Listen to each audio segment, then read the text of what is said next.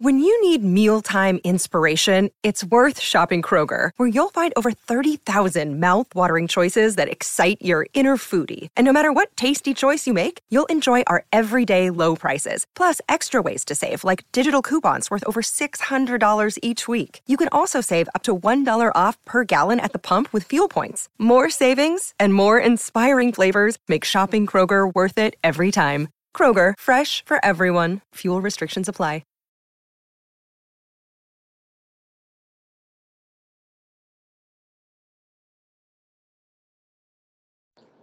Welcome, everyone, to an episode of the Wine and Gold Talk podcast. I'm your host, Hayden Grove, and today, as always, we are joined by our Cavaliers beat reporter, Chris Fedor, and yes, it has been a while. The All-Star Game festivities, the All-Star break, I've kind of had some time to decompress from the football season. It has been a minute, but we are back with the Wine and Gold Talk podcast, and honestly, I don't think it could be a better time because throughout the season for the Cavaliers, we've talked about just how, exciting they've been and just how great they've been and how things are going in the right direction and, what a surprise story they've been. And all of a sudden, recently, it's been a little bit different. Obviously, the Cavaliers have lost 4 of their last 5. The 5 of 6 now. 5 of 6 now, and the All-Star break was in there. Darius Garland, Evan Mobley, Jared Allen put on a show for the people, and that was great, and I think Cleveland was a great host, and maybe we can get into that a little bit. But Cleveland's lost 5 out of its last 6. Darius Garland has been on the shelf. He just came back. Larry Markkinen was on the shelf for a little bit. He is now back, too. Karis LeVert is now on the shelf with an injury. And things are kind of starting to get a little rocky given that, how smooth they were at the beginning. So, Chris, I want to start off this way. You wrote an article today just kind of putting this all out there about maybe how the Cavaliers thought they arrived a little bit. How much of this is injury-based and how much of this is the Cavaliers, thinking they've arrived and maybe just kind of having a little bit too much confidence and not playing hard enough or not playing with enough, trust in one another or anything like that? Well, I think it's a lot of things, Hayden. And I think there certainly is some merit to what you said and what Isaac Okoro said and what Darius Garland and Jared Allen and JB Bickerstaff said about handling prosperity. And this is a young team that came into the season, no expectations whatsoever. And when everybody tells you how great you are and you hear that over and over and over again, and you spend all All-Star weekend hearing from Draymond Green and Chris Middleton and Eric Spoelstra and all these other people about you being the surprise team in the NBA and you being a legitimate threat in the Eastern Conference, you're going to start to believe it. These are human beings, right? There's a human element involved in every sport that you play. And once you taste success, it can be hard to play with the mentality that you played with early on in the season, which was one of, hey, bleep everybody for overlooking us, right? Like, you thought nothing of us coming into the season, and we're going to show you different. We're going to prove you wrong. So I think there's certainly part of that. It's a step, Hayden, that I think a lot of young teams have to go through. I mean, shoot, just look at the Atlanta Hawks at this point in time, right? Last year, they rose up the standings. They turned around their rebuild a lot quicker than anybody anticipated, and they got to the conference finals, and then they come in this year, and they don't have the same mentality. They don't have the same chip on their shoulder. They don't play the same kind of way. They don't have the same motivation. They kind of got fat off their own success, and now they're fighting just to get into the play-in tournament. So I think there's an element of human nature here. There's no doubt about that. I also think that the team is just mentally and physically drained. For them to be successful, they have to play so hard.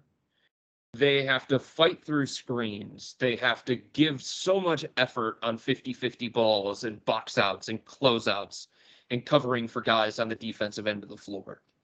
And it's very, very difficult in an 82-game regular season to play with that same level of intensity every single night.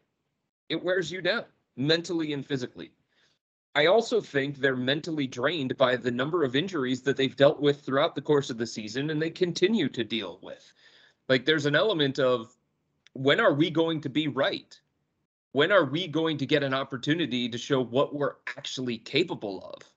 Because right now, the sense that I get is that there's a feeling inside the organization of being robbed of an opportunity and a woe is me attitude about how many injuries they've had to overcome and how many injuries they're continuing to deal with. And on top of all of that, I think this is a young team that doesn't know what it doesn't know. So they're going through a lot of these different things for the first time. And the truth is, Hayden, in the NBA, the intensity picks up top to bottom in February, March, and April. It's a lot different than October, November, and December. So the Cavs are going into this playoff push for the first time ever, and they're starting to recognize that, the second half of the season is a little bit different than the first half of the season. And when you start having success and people start targeting you and you become the hunted as opposed to the hunter, you have to reach a different level of competitiveness to win games that you probably would have won in October and November. I think that's all pointing to, I think they're all great points. You're right. I think that everything that you said is very true. And I think it's just kind of all coming to a head at this point of the season. And I think that when you look at this Cavaliers, the schedule and whatnot, if there was a time for them to be a little mentally drained, a little physically drained, I mean, coming out of the All-Star break is usually when teams are pretty healthy and teams are kind of like, all right, we got our breather. I think for the Cavaliers, this actually kind of is the point where they're trying to catch their breath because, they had two All-Stars. They had a lot of things going on, the All-Star festivities. I'm sure that wasn't a time for them to rest. And they had injuries with Karis LeVert, Darius Garland. Can you explain it? Because I think you wrote it in one of your pieces recently for Cleveland.com, and you can check out Chris's work, Cleveland.com/Cavs. I think that you mentioned that Darius Garland's injury is something that's going to linger, but it was never an issue that they wanted to address during the All-Star break. So, I mean, how did that go down? Because I've been getting questions from people. So why is Darius Garland? I know, yeah. It's why is Darius Garland playing? He's a wimp. He's not playing in the regular season, but he's playing in the All-Star game. How does that make any sense? All right, so this one has a lot of layers to it too. I feel like a lot of things when it comes to the Cavs, any kind of conversation surrounding them is pretty complex at this point because there are a lot of things to dig into with this group. But let's start here. Darius Garland played the final two games of the first half of the season, and he looked spectacular. Right? I mean, he played 3 of the final 4 games of the first half of the season, and he looked spectacular. He gave it to DeJounte Murray, another All-Star. He went toe-to-toe with Trae Young, even though the Cavs lost that game on the road in Atlanta. So he felt fine going into All-Star weekend. His back was good enough that he was able to put 30 and 8 on Trae Young and the Atlanta Hawks in Atlanta. So why would he sit out the All-Star weekend festivities if he felt fine and he showed himself to be fine? I watched him play those final 2 games of the first half of the season, and I said, okay, yeah, there are moments where maybe he isn't moving as fluidly as he did early on in the season before January 9th, but it's not affecting his game. It's not affecting his style. It's not affecting his shooting. It's not affecting his ball handling. It's not affecting his ability to be successful playing through what he's playing through. So healthy guys don't sit out All-Star weekend. Right. And he looked pretty healthy going into All-Star weekend. So we can start there. The other thing is, because this happened in January 9th against the Warriors, and Darius had been battling through it, it is a finicky back injury. And sometimes it's going to feel good, and sometimes it's going to feel bad. General manager Mike Gansey has labeled it a bone bruise. The Cavs always put him on the injury report with lower back soreness, whatever you want to call it. It's a finicky injury, and it's one where he can wake up a morning and not feel great, and then he can wake up the next morning and feel great. That's just the nature of this injury. There is no specific timeline. The treatment is a little bit tricky, and so he goes into All-Star Weekend and he feels fine, and he performs All-Star Weekend and feels fine, and then the Cavs return from the All-Star break, and they have a practice on Tuesday, the Tuesday after the All-Star break, and Darius goes through some bumping. Darius takes some contact. He ramps up his physical exertion in a different kind of way than All-Star Weekend, where he didn't have to fight through screens, right? He didn't have to finish through contact. It was basically playing horse when you're talking about the skills challenge. So he was doing things from a physical standpoint that Tuesday following the break that he didn't do during All-Star Weekend. And the next day after that practice, he was sore. He didn't feel right. And I think that's what happens with this particular injury. And the last thing here, Hayden, is the Cavs knew all along that in the second half of the season, if Darius's back issue was going to linger, if the soreness was going to pop back up, that they were going to have to implement some kind of maintenance plan. And maybe that meant taking off a shoot around here or there. Maybe that meant taking off a practice here or there. And maybe that meant sitting out games that the Cavs looked at on the schedule and said, that's one based on, I guess, opponent, based on 3 games in 4 nights, or first game of a back-to-back, or whatever the case may be. They mapped it out, they looked at it, and said, we probably have to implement some kind of maintenance plan that was going to involve him missing some games in the second half of the season, just because, this kind of injury requires some kind of maintenance. You just don't know when that maintenance is going to be required, because again, it's a finicky injury that can pop up, and there's no rhyme or reason for when it does pop up. Yeah, I mean, it's a very, very good explanation, and I think I think that the Twitter doctors out there, the people that that get upset, you never know fully what's going into into a person's injury and the recovery process. So I mean, I knew there had to be a reason. I just wanted to make sure that that the listeners heard exactly what was going on. So, and I think the other thing, Hayden, is this: Darius Garland worked his entire life to become an all-star.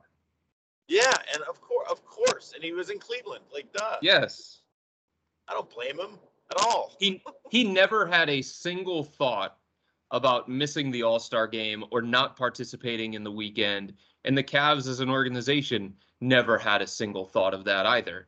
Because again, it's not like it was KD, where KD, has a significant MCL sprain, and it was going to take him, and everybody knew the specific timeline of it that was going to take him out through the All-Star break, and he had already missed a whole bunch of games before that and all that kind of stuff. Like, this again is a back injury that can flare up at any moment without any kind of notice. Right. It's a little bit different being like a soft tissue with the leg or something than in a back. So if he had a sprained ankle, there's a finite timeline attached to that, right? If he had an MCL sprain, there's a finite timeline attached to that. If he had a sprained foot, like Karis LeVert, there's a finite timeline.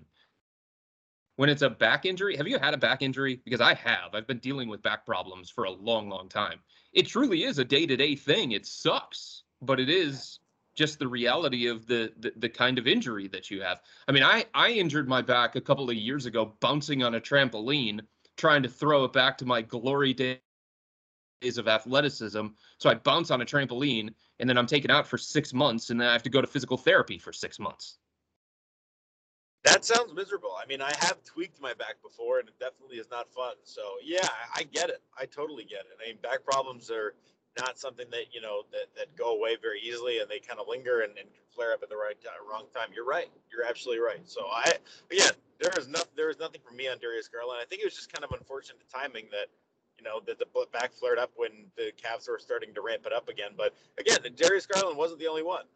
You have Karis LeVert out just after the All-Star break, and Yeah.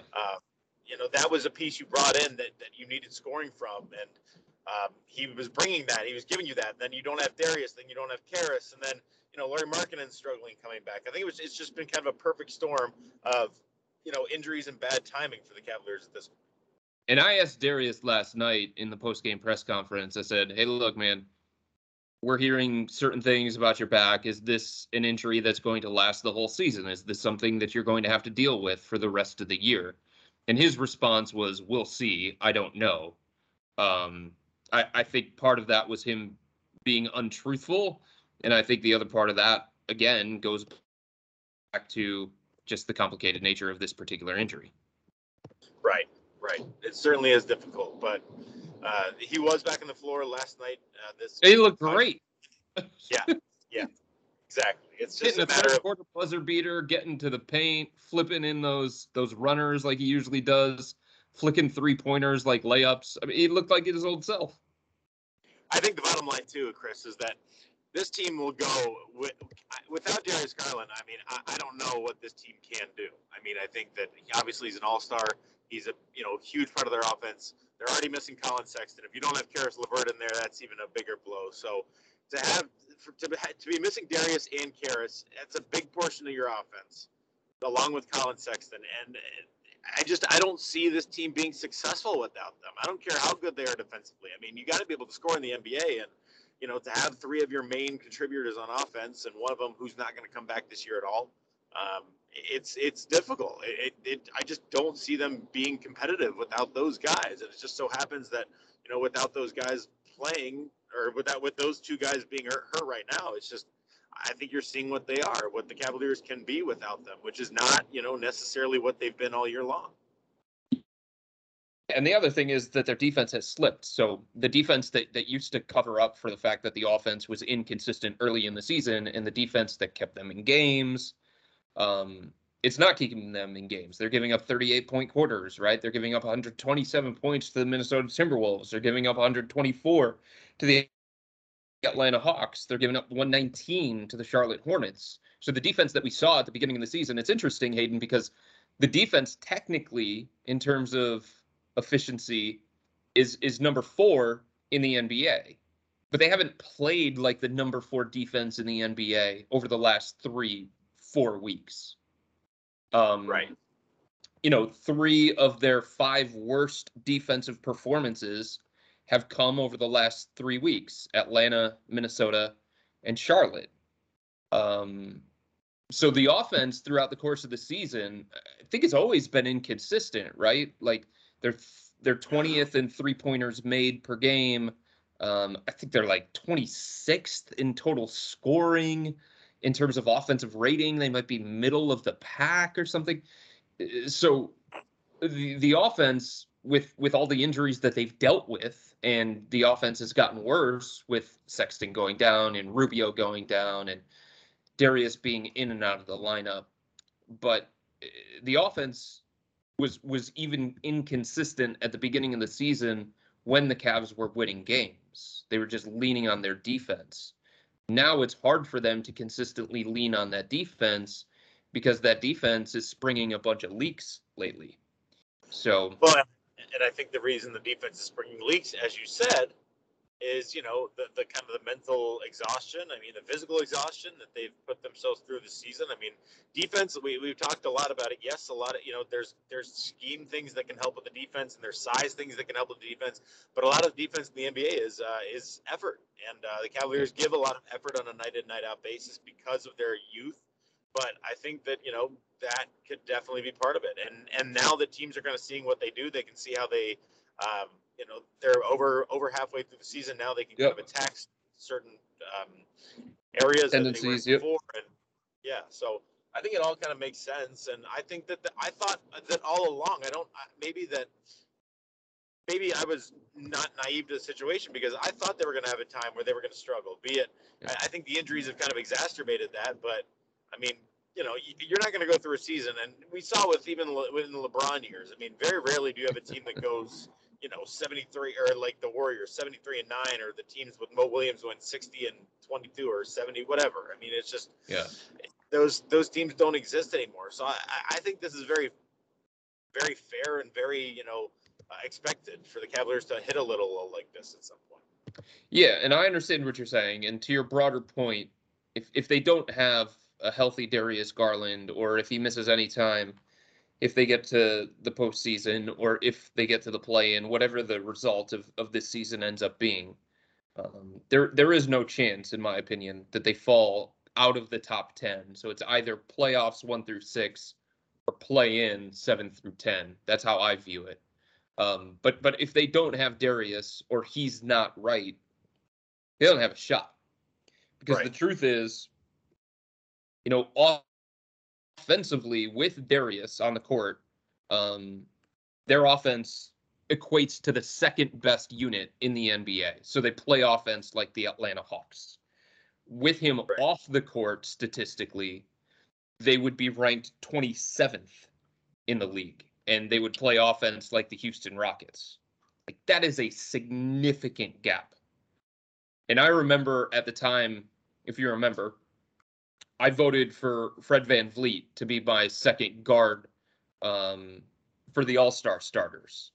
I was getting a lot of crap from people inside the Cavs organization that said I didn't know what I was talking about, and that I needed to pay attention to how the Cavs played with and without Darius. And Darius was, the engine of the offense. He was the guy that made them go, and they couldn't function without him. And now I'm starting to see what they were talking about there. I don't regret my choice. I believe that I made the right choice, and I gave it to the most worthy guy in VanVleet. But their point was that they're a completely different team with and without Darius, and people need to recognize that. And we have seen during this absence of Darius that they have been a completely different team, especially on the offensive end of the floor. And they will continue to be. They will continue to be. I'm sure the same guys in the organization that were saying all that are probably not happy to see themselves be right, and that Darius, struggling, or the team struggling without Darius, because they don't want to struggle. Period. So, you can 100% see it. I don't think anybody's happy about it, but Darius is the head of the snake. There's no doubt. And when he's not out there, it just makes things more difficult. If Ricky Rubio was there, it would be easier. Not that Rajon Rondo has done a bad job, I would say, but it's kind of night and day between Darius Garland and Ricky Rubio and Rajon Rondo. So I mean, Rondo was a guy who was not getting playing time for the struggling Los Angeles Lakers, right? Darius Garland is a first-time All-Star and one of the best point guards in the entire NBA, the way that he's playing. Right. I mean, there are levels to good in the NBA. Right. Oh, there certainly are. Certainly are. All right, we're going to take a quick break here on the Wine and Gold Talk podcast. When we get back, we want to talk about a little bit of something kind of broader term, or a broader scope, I should say, with the Cleveland Cavaliers. So stick with us. We'll be right back. Talk soon.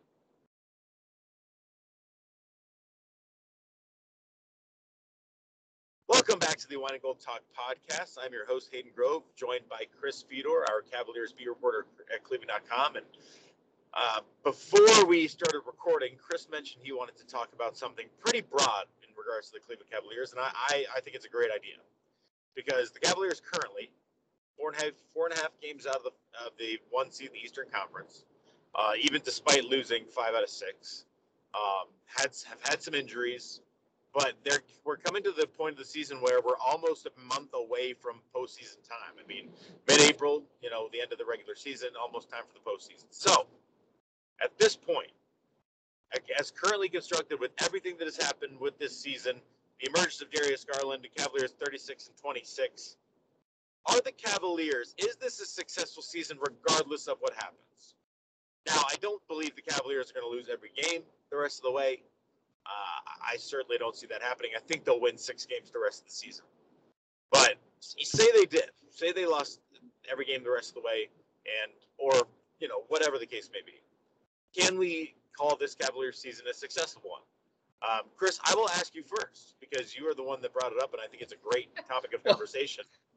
I will ask you first. I mean, what makes this season, if it is a successful season? I guess you don't have to answer it right away, but if it is already a successful season, what made it so? Even if things don't go well down the rest of the way. So I think you could look at different elements of the season, Hayden, and you could say this part of it was a success. But I don't know that you could look at the season as a whole and say that it was a success. Because I think the season as a whole, the expectations have changed as it's gone on and as the status quo has changed. So if we would have been having this conversation in October or November, then the answer would have been different. But things changed along the way, including the Cavs giving up some draft capital for Karis LeVert and being in go for it mode, including the Cavs' internal expectations and the conversations that they were having changing. If you remember, Rajon Rondo was talking about this team being a championship contender, right? You had Darius Garland talking about Karis LeVert being the quote-unquote missing piece to a deep playoff run. And I asked Jared Allen this question the other day, and he said something along the lines of, as the season has gone on, our own expectations have gone from just get to the playoffs somehow, some way. It's gone from that to, like, how deep can we go once we get into the playoffs? So I think it's fair to hold them to those standards since they're holding themselves to those standards. And I think it's fair to say that if they don't get a playoff series, an actual playoff series, with that kind of experience, see it, feel it, get to know what it's all about, then it would be hard for me to say this season is successful. And that doesn't mean that there aren't individual components that would be successful. Darius Garland was a first-time All-Star, and he looks like a franchise cornerstone. Evan Mobley is probably the rookie of the year and looks like the one that has the ability to change the trajectory of this franchise. They have three guys that they know they're going to build this thing around. So when they have conversations about what pieces to add in the offseason or what pieces to trade for, it's all going to be under the umbrella of how do they fit alongside Darius Garland, Jared Allen, and Evan Mobley. Like, that's a big step for this organization. But this is a team that just a month ago was the number 2 seed in the Eastern Conference. Right, certainly. And they, as currently at the current point of the season, like I said, 4.5 games behind the number 1 seed, currently the 5 seed. So, I mean, I foresee, yes, there's a tough stretch coming up, in terms of playing some good teams. You're in Philadelphia right now. Cavs getting ready to play the Sixers with James Harden, Joel Embiid.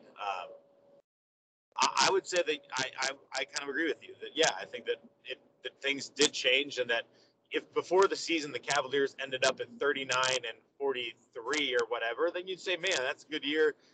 That's a hell of a successful season. You got Darius Garland, your cornerstone now, like, you already know. So from there, I mean, at this point, I think if they didn't make the postseason, or if they were even a play-in, the 10 seed, then yeah, I think it would be considered, man, I mean, what happened? How did they collapse so fully and so fast? Right. And that's the thing, because as the season was going on and they rose up the Eastern Conference standings, like, they were getting closer and closer to what they need most, which I think is a taste of the playoff experience. Hayden, there is a real chance here. Again, I don't know what's going to happen in March. The Cavs are going through a lot right now, and there are lessons that they have to learn along the way. But they're only a game and a half in front of the Toronto Raptors, who are currently 7th in the Eastern Conference. So to think about all the good things that happened for the Cavs in the first half of the season, to think about all the exciting things surrounding the organization, and not just the future of the organization, but the present of the organization. If they were to fall to the 7 spot, because Boston is red hot 6, nipping at the Cavs' heels, and there are 2 games left with Toronto, if they were to fall to 7 and they lose both play-in games and they don't get to a postseason series, then this organization, in what has been a magical season, wouldn't get the thing that they need the most for their development and their growth. And I think there's a recognition of that internally, even if some aren't willing to admit it. Yeah, I would say that absolutely. I mean, at this point, I think you kind of said that with the Karis LeVert move. I mean, yes, Karis LeVert's under contract for another year, but I mean, to bring him in and to give up draft capital, I think you're saying like, all right, yeah, we got to go. You know, we're gonna really compete here. So I mean, yes, Karis is hurt, and that's probably ailing the Cavaliers right now. But I think that was the kind of move signaling, all right, you know, this season we got to make the playoffs, we got to make a push. If it was about making the playoffs, I don't know if they make that move. You know, just making the playoffs, I should say. Yeah, I mean, I think if it was just making the play-in, there probably would have been hesitation on that sort of thing. I think playoffs and play-in are 2 different conversations. Right. Yeah, I mean, play-in obviously a little bit different, but you're right. So hopefully Karis LeVert comes back, you know, relatively soon. Any updates on him as of today? He is out tomorrow against Philadelphia. Rondo is doubtful tomorrow against Philly. It seems like based on that and based on what we've seen on the practice floor behind the scenes and after shoot around, that Rondo is probably a little bit ahead of schedule, and probably ahead of LeVert. Yeah, I mean, that's definitely a good thing, given that, you know, Darius Garland remains questionable, and yes, Brandon Goodwin has been helpful, but it's a completely different team, as we've mentioned. The one thing too that I think that we're maybe not overlooking here, and it's something that I've, you know, kind of wanted to talk about. Larry Markkinen was out, yes, and you got to give him time, but I think the Cavaliers desperately need more from him. I mean, if they're going to do anything, I just when you watch them play, I think Jetty has given them a great year coming off the bench. I think Kevin Love is obviously bought in, and he's going to be, you know, in and out. But I don't think right now Lauri's even the guy that he was in Chicago for the most part. I mean, any indication that maybe this thing could turn around for him? Any indication that the injury, you know, kind of is part of the issue here? So I don't know enough about Lowry, to be honest with you, and I'm still learning about him, and I think the Cavs are still learning about him. But I want to go back to a conversation that we had on this podcast shortly after they acquired him, and it was a question that I raised with people inside the Cavs organization and with the Bulls and that are around the NBA and know Lowry a little bit better than I do. Right. The question that I asked at the time that the Cavs acquired Lowry was last season a sign of things to come with his 3-point shooting, because he shot 40% with the Bulls last year. So was that a sign that he had figured something out? Was that a sign that that's the kind of shooter that he was going to be as his career progressed? Or was that the outlier season and he's really about a 36% 3-point shooter, which is what he was before last year? And so far, again, this is just so far, it seems like last year was the outlier. And he's probably more about a 36% 3-point shooter. Now, that's fine. The Cavs need that shooting. They need that spacing. They need somebody who's willing to take the threes, 5 to 6 a game. That makes him a threat to an opposing defense. But just think about like how much more formidable this offense would be, and how much of a difference maker Lowry would be if he was that 40% shooter that we saw last year with Chicago, as opposed to the 36% shooter that he showed himself to be in the first 3 years of his NBA career and has shown himself to be here with the Cavs. Like, that would relieve so much pressure off of Darius Garland, right? That would give the Cavs a different kind of explosiveness on the offensive end. And there are going to be nights, Hayden, where Lowry makes 6 threes or 5 threes, and you feel really, really good about it. But the consistency from deep just hasn't been there from him. And I'm starting to wonder if that's just kind of who he is. Yeah, I mean, in a season of so many positives, I think that would be, a little bit disappointing, but maybe not overly disappointing given that, the other steps that have been taken and the other things that have happened. I mean, not everything in an NBA season is going to work out perfectly, as the Cavaliers have shown in regards to their injury situation and whatnot. So, I don't think it's time to write the book and finish the chapter on Lowry yet, but I know they would certainly like to get a little more out of him going forward. Yeah, and I mean, I think he's got to get better defensively too. His size and his athleticism, they help on the defensive end of the floor, and he can contest shots that some of these 6'7" or 6'6" small forwards don't, and it gives the Cavs a unique look, and they can exploit mismatches with Lowry in the post, and we've seen that as well. And maybe part of his mobility is still being affected on the defensive end by this high ankle injury that he still hasn't regained his rhythm. He still hasn't regained full mobility. He was out a month. That was a long time to miss games. So he's probably still working his way back. And maybe this is a product of that too. But, I think you're starting to see teams as we get closer to the playoffs and teams understand the Cavs' strengths and weaknesses, and they're going to start game planning against the Cavs. I think you're going to start to see some teams try and attack Lowry on the defensive end, and you've already started to see them hunt Kevin on the defensive end of the floor. And I think that's going to continue into either the postseason or the play-in, and the Cavs are just going to have to find a way to combat that. And I honestly, I don't know what the answer is to that. Right. I guess we'll have to see. But they do have a schedule coming up a little bit tougher, as we mentioned.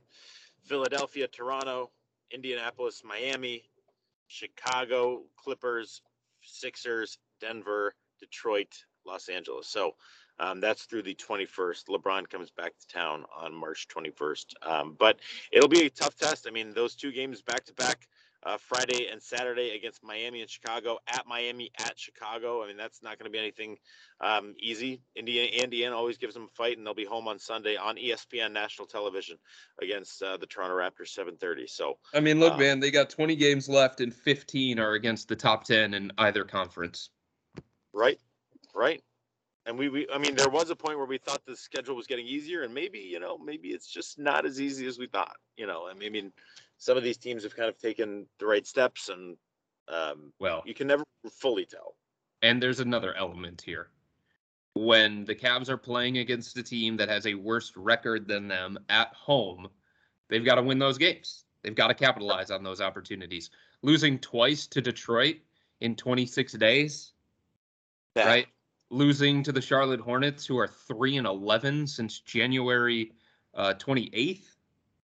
Bad. Losing to the Minnesota Timberwolves when you're up 14 in the first quarter at home. Again, bad. Like, if there are going to be breaks in the schedule, and there are going to be some for the Cavs as they finish this thing off, they've got to capitalize on them, and they haven't done a good enough job of that. Not in the last month. Let's put it that way. No. Well, like I said, the hope is that they, can get healthy and find a way to come together over these last couple weeks of the regular season. And we will talk plenty more. I think we're going to try to, ramp up the podcast as we get into the playoff push, as we get further away from football, and no baseball to talk about. So certainly we'll be focused on Cavstown in Cleveland. Chris, we appreciate your time. I got to go record sports for CLE right now, but appreciate you as always. Be sure to find Chris's work at cleveland.com/Cavs.